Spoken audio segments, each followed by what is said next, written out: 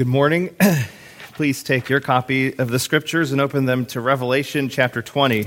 We have 2 chapters left after this, and they are exciting chapters and more pleasant chapters than the ones we've been in the middle here of our journey through Revelation. Continue to pray for the Israel group as they are traveling. I heard that they're going to be at the Dead Sea, I believe, today. They may even be there at this very moment. I'm not sure. Continue to pray for their safety. Revelation chapter 20. We finally get to one of, if not the saddest text in all of Revelation and probably in all of Scripture. And yet is one of the most important texts for us to consider because it's the very reason why we gather here today as Christians. Revelation chapter 20, beginning at verse 11, we read these words. And I saw a great white throne, and him that sat on it, from whose face the earth and the heaven fled away. And there was found no place for them. And I saw the dead, small and great, stand before God. And the books were opened. And another book was opened, which is the book of life. And the dead were judged out of those things which were written in the books according to their works. And the sea gave up the dead which were in it, and death and hell delivered up the dead which were in them, and they were judged every man according to their works. And death and hell were cast into the lake of fire. This is the second death. And whosoever was not found written in the book of life was cast into the lake of fire. Let's pray. You have set before us in your word a very dreadful and terrible reality, Lord. That your mercy that you have shown to sinful humanity over the course of the 1,000 years that we have existed by your providential hand will not be infinite in the sense that there will be a day when no more mercy will be shown. And it is a dreadful day. But you are, even now, Lord, extending mercy to the undeserving. And you have tasked your people, your bride, the church, to proclaim with boldness and fervency the message of mercy that is found in the gospel. And as we, your church, gather today on this, the Lord's Day, to reflect on this very, very somber text, very, very somber reality, that we would first of all be grateful for the mercy we have received in Christ. And second, that we would have a passion and a concern for lost souls, souls who are rebels, but who have the opportunity to repent. And would you motivate us today, Lord, to be bold proclaimers of that gospel message because of this text. We pray all of this in the name of our Savior, Jesus. Amen. When some people look at Christianity, I think one of the things that turns them off to it is the very concept of hell. And there are some people who mischaracterize, I believe, Christianity by suggesting that all it is filled with a bunch of prudes who only think about how everybody else is terrible and they are wonderful, and how everybody else is damned to eternal hell while the rest of us are totally righteous and holy and more pure than thou art, as the case may be. And perhaps there are some Christians who, to our shame, have that attitude, but I don't think that that really is the problem. I think the problem is that unbelievers don't want to believe this message. They don't want to believe anything that this book has to say. And so anything they can think of that they can ridicule it for, that they can ridicule us for, they do. they have plenty of ammunition in their minds of reasons for why they should never believe this book. And it ranges everything from this book is filled with inconsistencies to this book is filled with things that I just can't imagine a loving God doing. How could a loving God take the people of Israel into a foreign land that was not theirs and then command those Israelites to wipe out every person, not just the men of the land, but to wipe out the women and the children and all the animals? How could a loving God do that? In fact, some of them even go so far as to suggest that there are two gods in the Bible. On the one hand, in the Old Testament, you have a God of wrath and anger, and he seems to be mad all the time. And then you have the New Testament God, whom Jesus taught and talked about, the God of peace and love and acceptance. And yet when they come to texts of Scripture that talk about the wrath of God, they want to try explain it away. Because in their minds, there's no possible way that a loving God could send people to hell.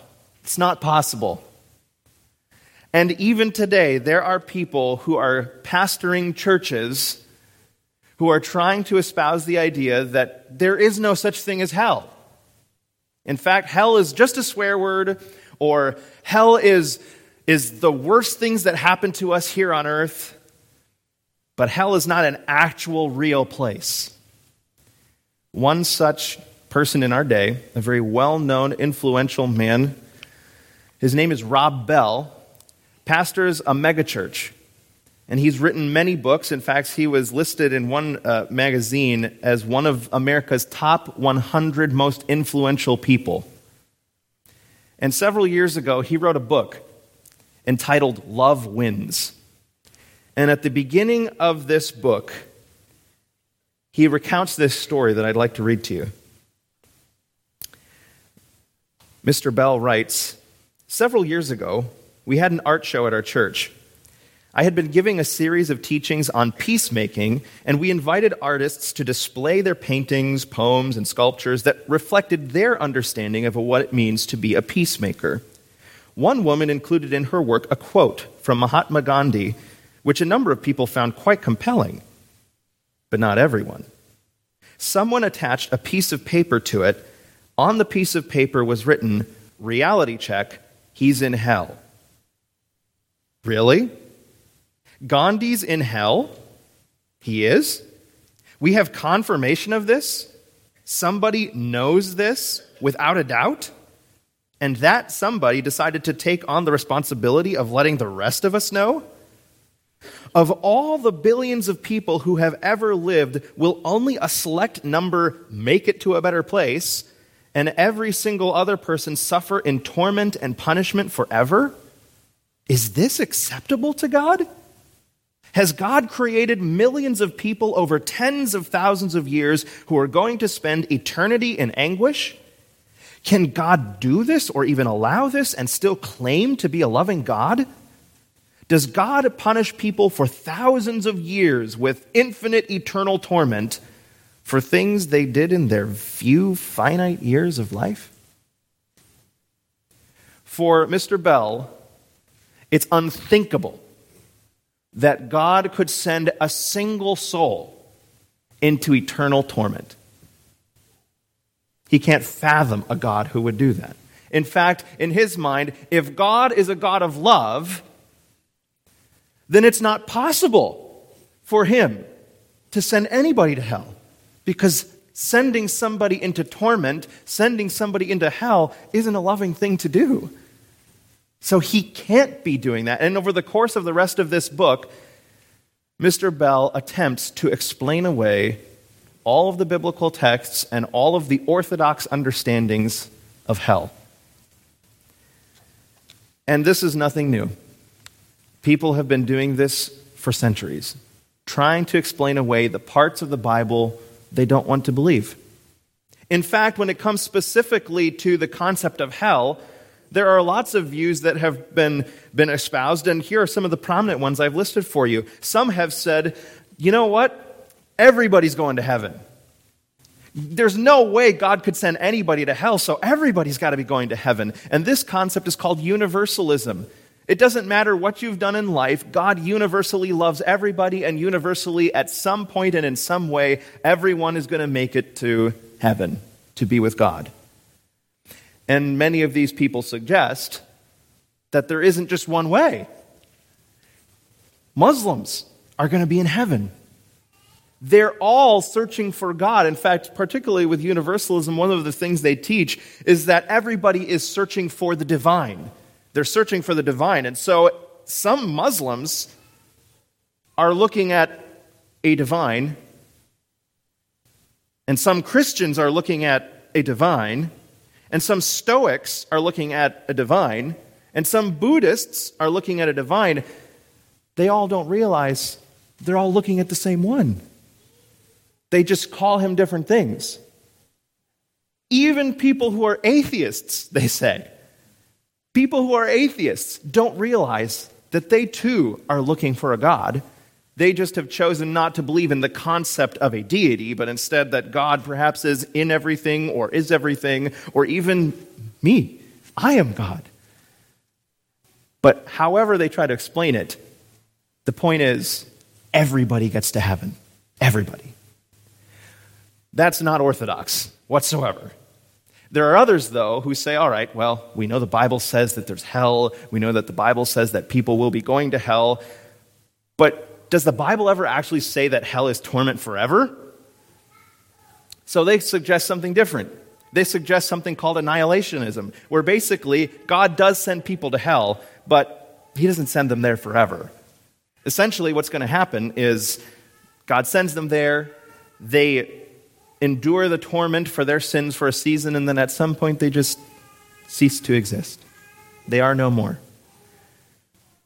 They can't do anything to explain how the Bible talks about forever and ever, other than that it can't mean that.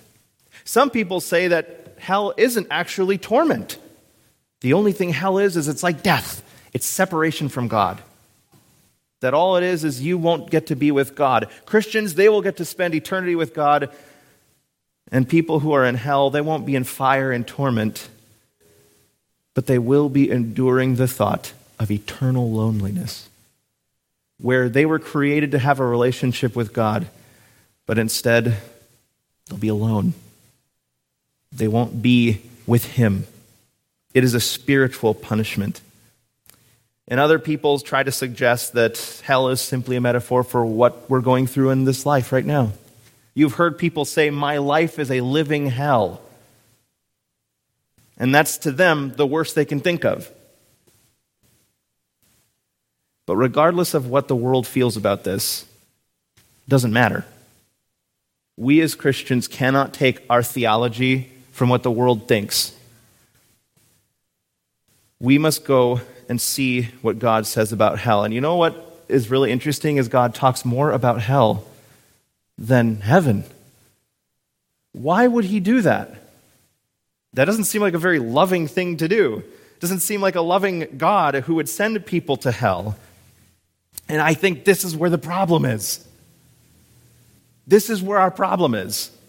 As R.C. Sproul once said, the greatest weakness in the church today is that we don't know who God is, and we don't know who we are.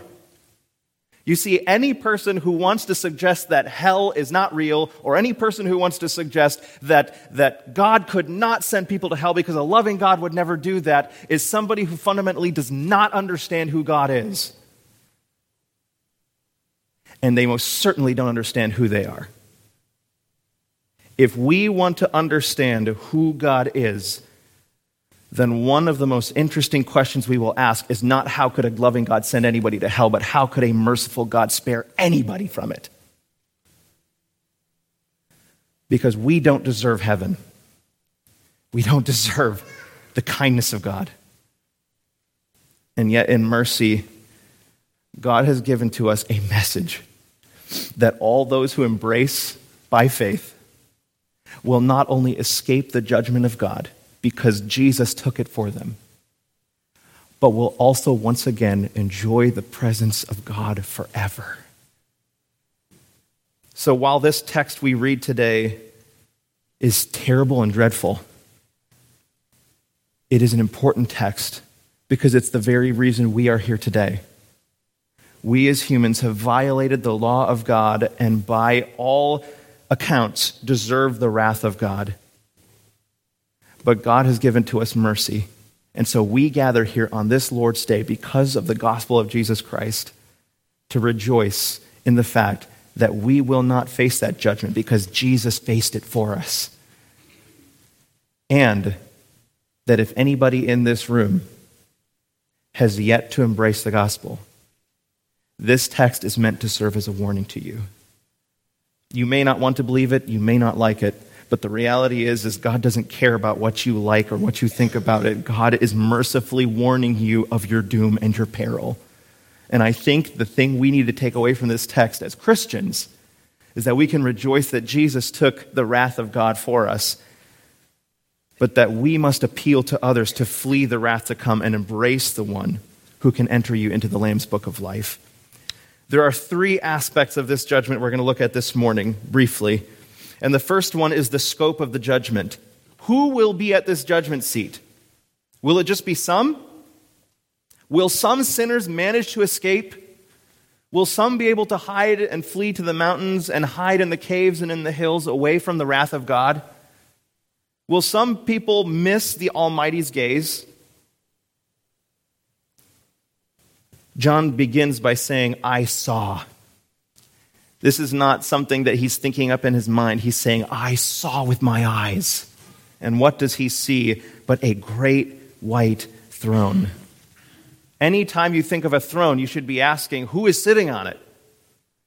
The one who's sitting on it in this case is the Almighty Judge of all. He's already banished the Antichrist and his false prophet into hell.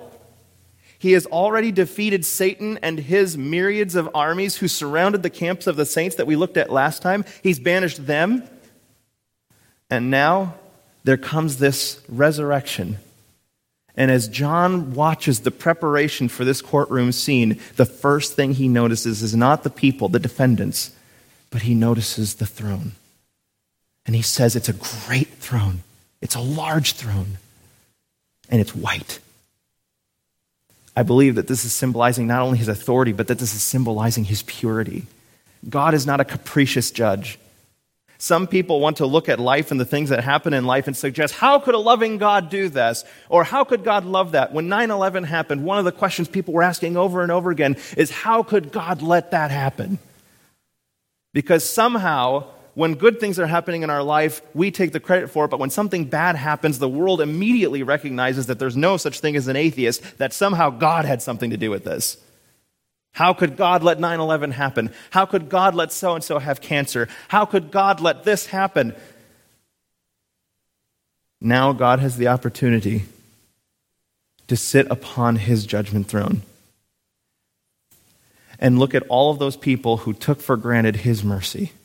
The very breath they had for their years of life upon this earth, each breath was ordained by God.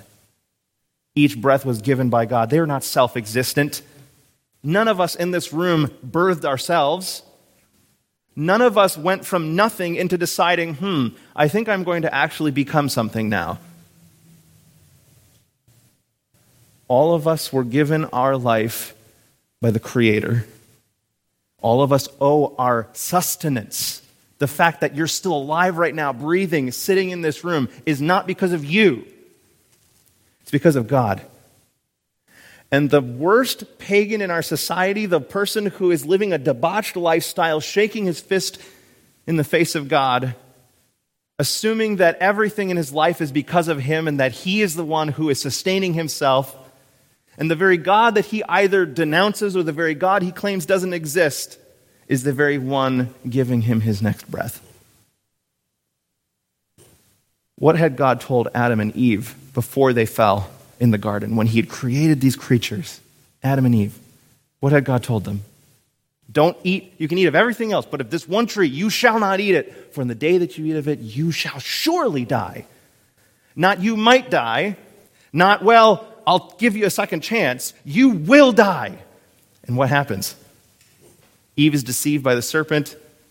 Adam takes from his wife the fruit that she ate, and he also eats. And instead of dying in that moment, God gives them their next breath. Every single one of us owes our being, our moving, our ability to do anything to the sovereign God. And anytime we refuse to acknowledge him as the source of our life and our being, we have failed to acknowledge him for who he is. One day, we will all pass death's door. And for those who have refused to acknowledge God, and for those who have refused to embrace the gospel of Jesus Christ, the thing that they will face one day is a great white throne. But John also talks about how he sees who is on the throne. He says, I saw a great white throne and him that sat on it. He can't even describe the words of what it's like to see the righteous judge of all, the Holy One of Israel. But he does say this: before the face of that judge, everything in heaven and everything on earth is running away because they can't stand the thought of his piercing gaze seeing them for who they are. This is exactly what Adam and Eve did. When they sinned against God, what was the first thing they did? They ate of the fruit, and what does the scripture say? But that they immediately knew that they were naked. And what did they do? They sewed fig leaves. And then what did they do? They went and hid. Because they heard God walking in the cool of the day, and what before had been so sweet and pleasant to them was now filling them with absolute terror. And ever since that moment, humans have been running and hiding from God. Why are we wearing clothes today? Because it's a shameful thing not to wear clothes, but it's also a symbol. It's meant to remind us that we are hiding from God. We're hiding from God. Earth and heaven and everything in it wants to hide from God. Even the person who claims there is no God, I don't believe there's a God, there's no future judgment. And some people have the audacity to say, when I stand before a God, I'm going to say, why did you do this? But that's not the reality. The reality is that everybody who sees the righteous judge of all is going to hide. You know why? Because they know he's the judge, and they know they do not deserve to be in his presence. In fact, that is exactly the way Isaiah felt when he was in the presence of God. In Isaiah chapter 6, Isaiah says, in the year that King Uzziah died, I saw also the Lord sitting upon a throne, high and lifted up, and his train filled the temple. And above it stood the seraphims. Each one had 6 wings. With twain he covered his face, and with twain he covered his feet, and with twain he did fly. And one cried unto another and said, Holy, holy, holy is the Lord of hosts. The whole earth is full of his glory. And the posts of the door moved at the voice of him that cried, and the house was filled with smoke. And Isaiah said, wow, this is awesome. We need to get more people and sell tickets to see this. Isaiah says, woe is me, for I am undone. Literally, I'm coming apart, because I am a man of unclean lips, and I dwell in the midst of a people of unclean lips, for mine eyes have seen the King, the Lord of hosts. The first thing that gets into the mind of Isaiah when he sees the Holy One sitting on the throne is not, wow, I wish that I could have this Kodak moment saved. I had my camera with me. The first experience Isaiah has is the reality of his sinfulness and the reality of his humanness. Because he says, not only am I a sinner, but he says, I dwell amongst a people of sinners. None of us deserve to be in the presence of this Holy One. And when he says, I am undone, that's literally the idea of I am coming apart. Were it not for the mercy of God to preserve Isaiah, Isaiah understood that he would just disintegrate into the presence of God. Because he cannot be in the holy presence of God. When he sees these angels crying back and forth, holy, holy, holy, he realizes that he is not. And later on in that text, an angel comes with a burning hot coal and touches it upon his lips. And he says, now you are purged. And it was a symbolism for the fact that Isaiah could not purge himself. None of us can somehow reform our life and then say, all right, God, I cleaned everything up. Can I go in heaven now? None of us can say that. Just as Isaiah had to have the mercy of God extended to him and had to have his wickedness washed away by God, not himself, so must we, in order to be in the presence of God, washed in the righteousness of somebody else. Because the righteous judge of all will not permit sin in his presence. And the judge who sits on the throne, he sees all. We have sought to veil ourselves from him because none of us can stand the thought that God should see us in our sin. None of us. And some people throughout human history have thought that they could. They thought if we could just hide ourselves from the Holy One. Or some of them have said, I just won't even think about God. In fact, the psalmist says, the fool has said in his heart, there is no God. But that's what humans have done, to try to explain away what is uncomfortable for them. And what is uncomfortable for us is the thought of a holy one, a separate one, a pure one. We can't imagine that. And you might be in this room thinking the exact same thing, that somehow you can escape.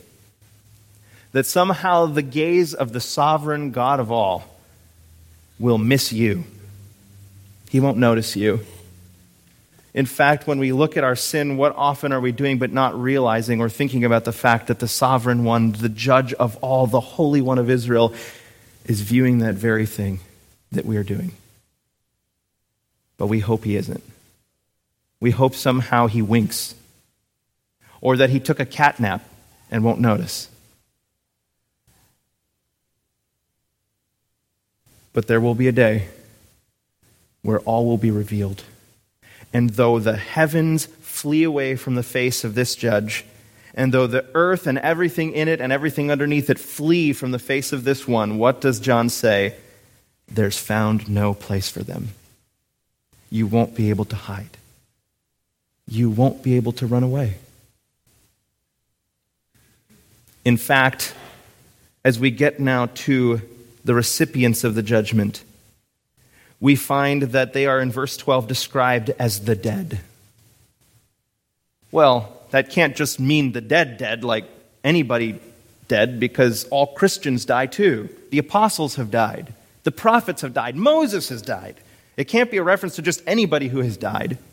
This dead has to be describing something else, and I believe this dead is describing people who are a part of the realm of the spiritually dead. They do not have the life that Jesus has promised to those who believe upon him. These are the people who are spiritually dead, and John says, I saw them, small and great. He's not saying, I saw short people and tall people.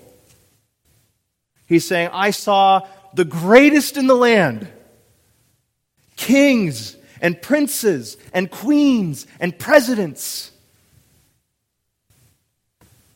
And I saw the small, the insignificant in society, the people who were not known, who probably lived in obscurity and died in obscurity. I saw all of them, from the greatest to the least in society and all throughout human history. All of them were standing before the throne of God.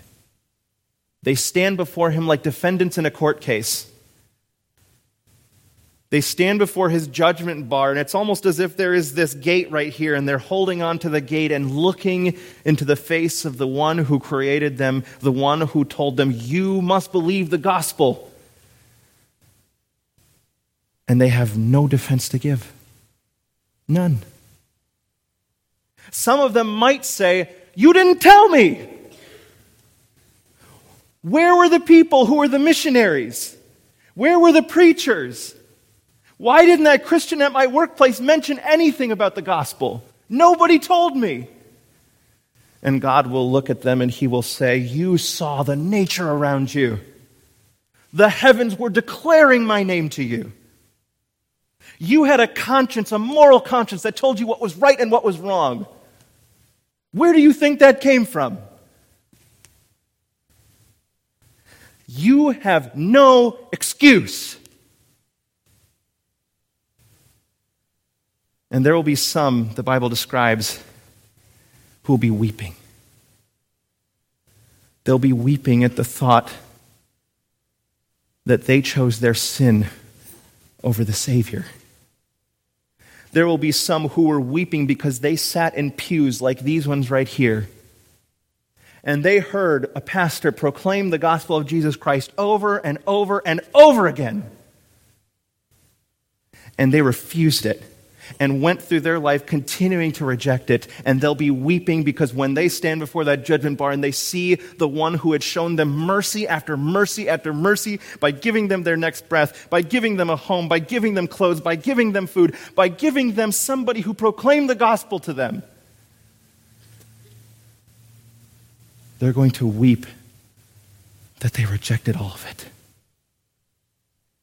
But Jesus also says that those who are in hell, there are those who will be gnashing their teeth. And even as a kid, I never understood what that meant, gnashing the teeth. I always thought it was like grinding your teeth, and that is the idea. Because while some people in hell and some people standing before God will be weeping at the reality of their refusal of the gospel and their refusal to submit to and acknowledge the King of Kings and Lord of Lords, there will be others who will be gritting their teeth and saying, "How dare you!" They'll be filled with rage because they don't care about him. They don't care about his glory and his holiness and his righteousness. All they care about is themselves. And that is exactly what children of Satan do. Because Satan, after 1,000 years of being in a bottomless pit, will be released from that pit. And is he remorseful one bit? No.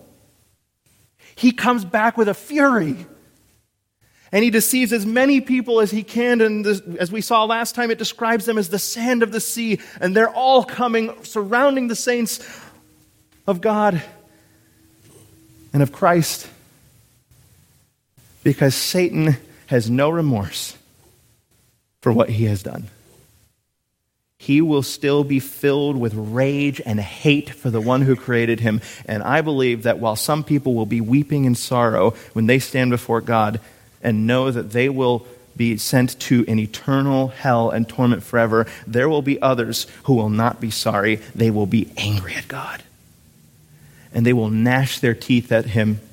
And for all of eternity, they will rage at the one who had shown them so much mercy. But the one thing that these defendants will know, whether they are sorrowful for their rejection of the gospel or whether they are hating God and raging against him for all eternity, neither of them can say that his judgment wasn't just. There will not be a single person standing before God at this great white throne judgment who will say, "That's not a fair judgment. You got the wrong verdict. I'm not guilty." Each person at this judgment will know that the righteous judge of all will give the proper verdict and that every single one of them deserves the place that they're going. They're judged, it says, according to their works at the end of verse 12 and at the end of verse 13. And some of us might be wondering, okay, hang on, if they're judged according to their works, I thought you're saying that they have to trust Jesus. I thought they're being judged on whether or not they believe Jesus. Here is an important distinction you have to remember. God has given to us in the Old Testament a law. And all of us as humans are required to be in accordance with it. God was showing to Israel they could do nothing to keep it. He had all of this sacrificial system set up, foreshadowing what was to come, but also to show them, look at how bad you actually are. No one in this room is good. None of us can say, I have perfectly kept the law of God. In fact, when Jesus had met somebody who had the audacity to say that to him, he says, all right, let's start with the first law. Here's a rich young ruler. He says, good master, what shall I do to inherit eternal life? Or no, what is the greatest commandment of all? And he says, love the Lord your God, and you shall honor your father and mother, and you shall not steal or kill. I mean, Jesus goes through the whole 10 commandments, and this guy has the audacity to say, I've kept it from my youth up. Ever since I was a little kid to now, I've kept that whole thing. Haven't violated it once. Jesus says, all right, let's start with the first one. You shall have no other gods before me. You're a rich guy. Take everything you got, sell it. Give it to the poor, and then come follow me. How does the rich man respond? It says he went away. He didn't follow Jesus. Jesus said, follow me, and he says he went away. He didn't follow Jesus. And what is the other thing it says? He went away sorrowful. Why? Because he was very rich. He kept all of it from his youth up, and yet he can't even take the wealth that was given to him by God and give it away, because the wealth was his God. God has given to us a law that none of us can keep. And when you look at people in this life who aren't Christians but are doing good moral things, it can be really tempting to think, well, how could God send that person to hell? That person isn't doing the worst sins you can think of. That person, in fact, is acting more Christian than some Christians I've seen. But the one difference is that even though the Christian is flawed, the Christian has the righteousness of Christ, so that one day when he stands before God, God doesn't see that sinner. God sees the righteousness of his Savior.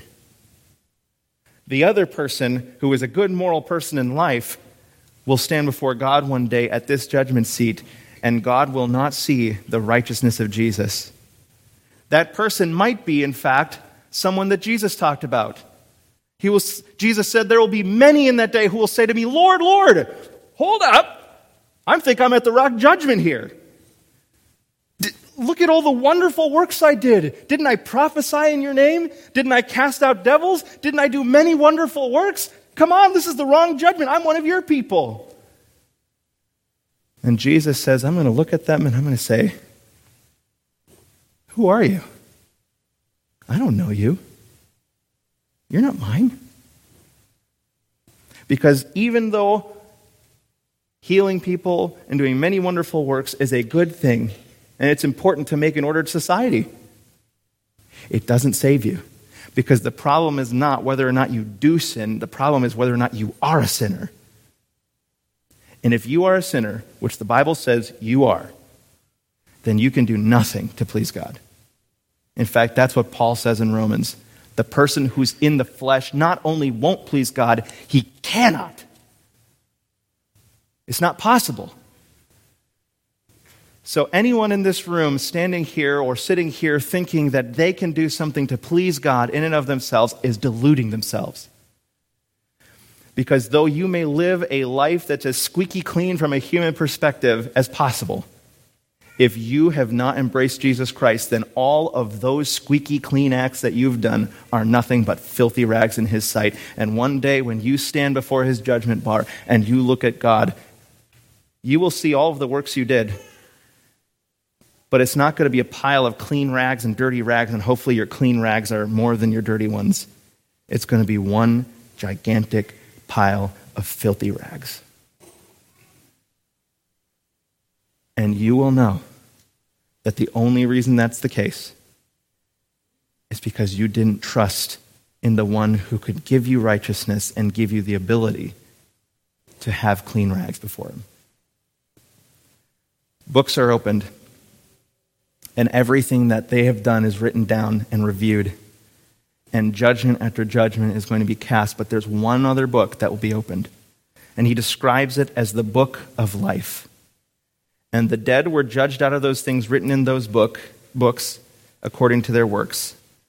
And John continues in verse 13 to say, look, if anybody thinks that they can escape death, people who have died in the sea, people who have died and their body has decayed over thousands of years, and now we don't even know, like their body really doesn't exist. They've returned to dust, like the Bible talks about. They all are delivered up before the judgment seat of God, and they are judged according to their works. And here is the reality, that in this courtroom, the recipients of this judgment are all guilty. Because that's what this judgment is about. This judgment is about whether or not you are a follower of God. And no one will have a reason to deny that his verdict to them is just. But what about the finality of this judgment? We see that God is the judge. We see who the recipients are, but how sure is this judgment? In verse 14, we read that the death and hell were cast into this final resting place described as the lake of fire, and John says this is the second death. You want to be blessed to be part of the first resurrection, but you do not want to be a part of the second death, because that means there's no return. There's no more chance. No more. And verse 15, whoever was not found written in the book of life was cast into the lake of fire.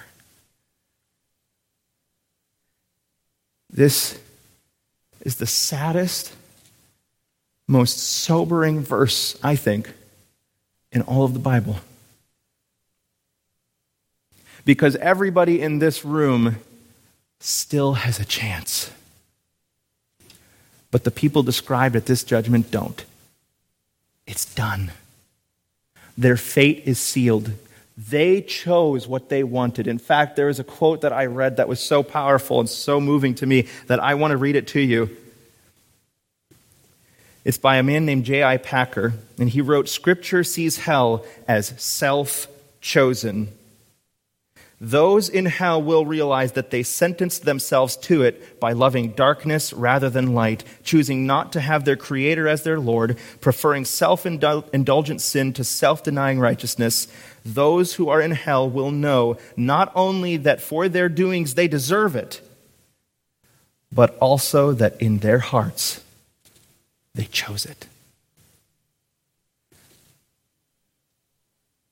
They chose that in this life. God showed mercy, God gave them the opportunity to hear the gospel, and they refused it, which means they chose judgment.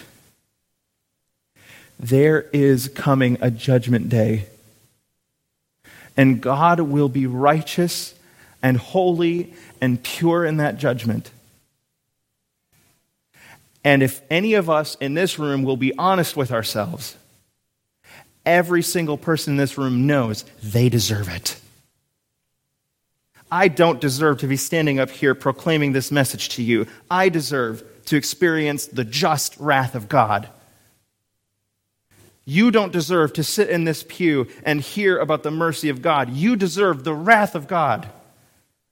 That's what we deserve because that's what we've chosen. But that's not the story of redemption, and that is not what God wanted. God said, I want to have a relationship with my creatures, and when they rebelled against him, he could have just wiped out Adam and Eve. He could have wiped out all of his creation. He said, let's start over again. But he didn't. Not only did he spare the lives of Adam and Eve for quite some time, but he gave them a promise that there was going to be a descendant, a seed of the woman, who one day would crush the serpent's head. And we know that that descendant was Jesus Christ. And that Jesus Christ, at Golgotha, in the Holy Land of Israel, where we have people right now, lived the righteous life that God demands and that none of us can keep.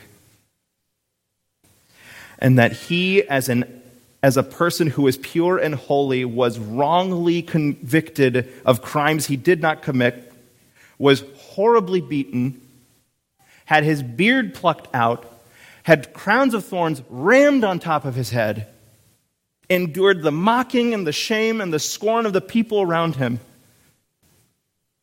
and uttered not a word, but silently bore his cross as far as he could until his weary body could not anymore, and they had to compel another person to carry the cross the rest of the way, and he went to this place called Golgotha, where he was crucified, him in the middle, and one malefactor on either side. And there he endured the wrath of God, where at one point, hanging in agony, where he has to push up because otherwise he would be asphyxiated because of the way the Romans had him tied onto that cross and nailed onto that cross. In order for him to breathe, he had to push up on the nails that were in his feet and on the block underneath his feet. And in that moment, he pushed up and he cried out words from Psalm 22, my God, why hast thou forsaken me?" Because God in that moment had poured out his wrath on Jesus. The eternal wrath that we deserve. And when Jesus gave up his spirit, there was darkness all around. It was in the middle of the day, but it was almost pitch black. It was almost like it was night. Because this was an act of injustice, in the sense that Jesus did not deserve that. We did. But Jesus did it willingly.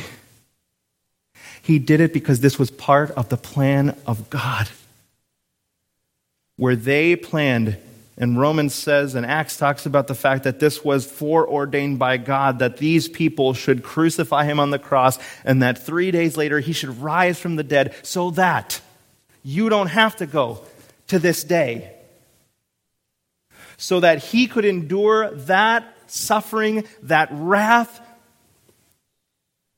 He could endure that dreadful day for you. And all he calls you to do is to give up your life, believe in his death and resurrection for you, and to embrace him as the only way to be saved. It's the only way. There is no other way. Muslims are not going to heaven unless they trust in Christ. Buddhists are not going to heaven unless they trust in Christ. Atheists are not going to heaven unless they trust in Christ. And Rob Bell will not go to heaven unless he trusts in Christ. And you will not go to heaven unless you trust in Christ. You see, this is your moment.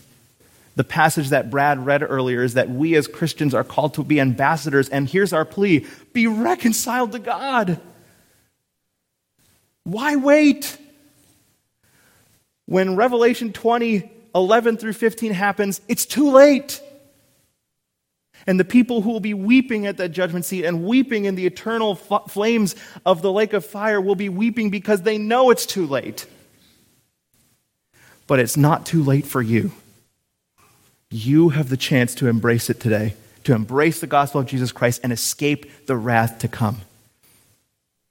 No one will escape the judgment of the Almighty. If anyone in this room decides, I don't believe in hell, I don't believe in the gospel, I don't believe in Christianity, I don't believe in God, I don't believe in any of this, then the reality is you are sealing your fate. And you won't escape. You can try to flood out the thoughts of God. You can try to flood out the thoughts of the gospel. You can try to flood out the thoughts of eternal judgment. But the reality is you can only flood them out until you take your last breath. Because when you open your eyes, you will realize that everything you wished was a fantasy wasn't. The only thing was a fantasy was what you had thought in your mind. No one will escape that judgment one day, but here is my plea to you. You can right now. You don't have to wait. You don't have to wait to find out that this is true. You can know that not only is God holy and just, but that he is merciful And one of the things that I think we can embrace today as Christians and tell people is that following Jesus is the sweetest experience. There's no greater joy than having the joy of Christ. There's no greater peace than having peace with God. There's no greater love than knowing the love of God for you that you can then show to other people. The world can try to manufacture all that stuff, but the reality is the truest, greatest expression of all of those virtues can only be found in Jesus Christ. And the only truest experience of them can be found by those who have been found by Jesus Christ. So those of you in this room who are wondering whether or not this is true, I am begging you, don't wait until this day to find out. Trust Jesus today. Today is the day of salvation. Don't put it off. And those of us in this room who have experienced the forgiveness of God, who have tasted of the sweetness of Christ, who know true, lasting joy, peace, and love, I hope that our hearts will be stirred from this text to proclaim the message that will save people who now have an opportunity to respond and repent before it's too late.